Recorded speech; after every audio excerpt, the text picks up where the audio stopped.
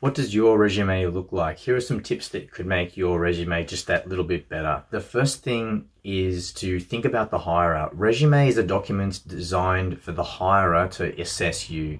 So the way you lay information out, the order that it's presented, the look and the feel of the resume, the length of the resume, all needs to take your hirer into account.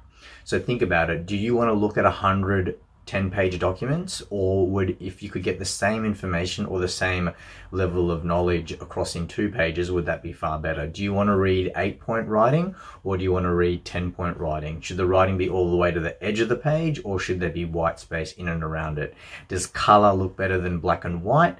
Does good headings and good section layout make it easier than just a big long list?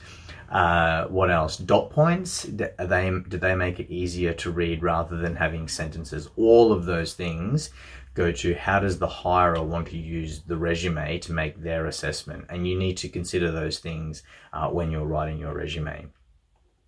For PhD students and for PhD graduates, your PhD can definitely go on as experience, not just as education.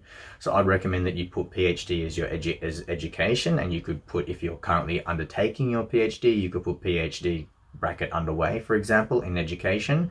But in your experience section, write down your PhD as experience with a time frame like you would for any other work experience, and break it up into responsibilities and achievements. So, you know, what were you responsible for as a PhD student? So for most people, that's designing and conducting experiments, it's collecting and analyzing data, it is reading the literature and coming up with a hypothesis for how your work might fit into the existing knowledge. And then the achievements could be all the things that you might have achieved in your PhD, like grants or journal articles or presentations, or maybe it was that you designed an entirely new experiment, or you set up a new system in your research group.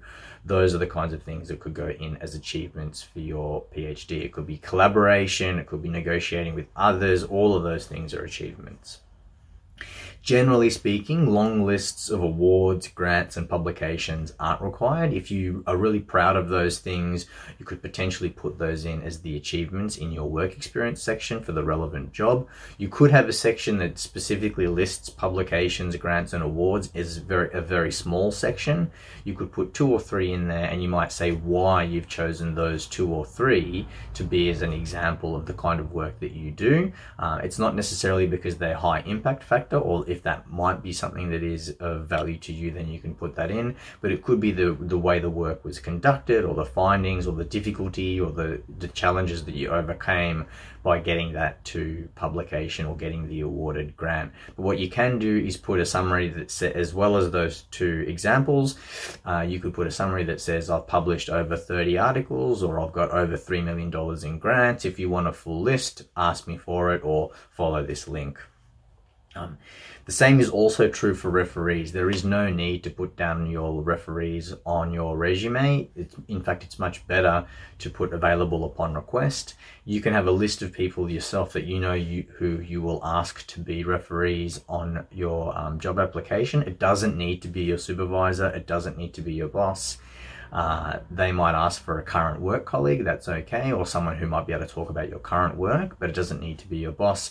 So you have that list ready to go, and when the potential hirer calls you up and says we'd like your references, you can say what would you like them to cover or to talk about, and then you can pick a referee that fits that description, and you can in fact even call up your referee and say so-and-so is going to call you about such and such a job on this date, and you can let them know the kind of role that you've applied for and what kind of information the potential hirer might inquire about. So there you go, some ways that you can use to improve your resume. The final thing that I almost forgot about was using a 2-column layout. So I mentioned this in a previous video. So you have about 1/4 of the page is quite a narrow column, another quarter of the page quite a thick column, so maybe 1/4 and 3/4. The thin column has simple things like keywords that describe your skills or your education or some things like that, maybe your interests, and the thicker column has essentially all of your work experience broken down into responsibilities and achievements. So there you go, some tips on making your resume just that little bit better. Good luck.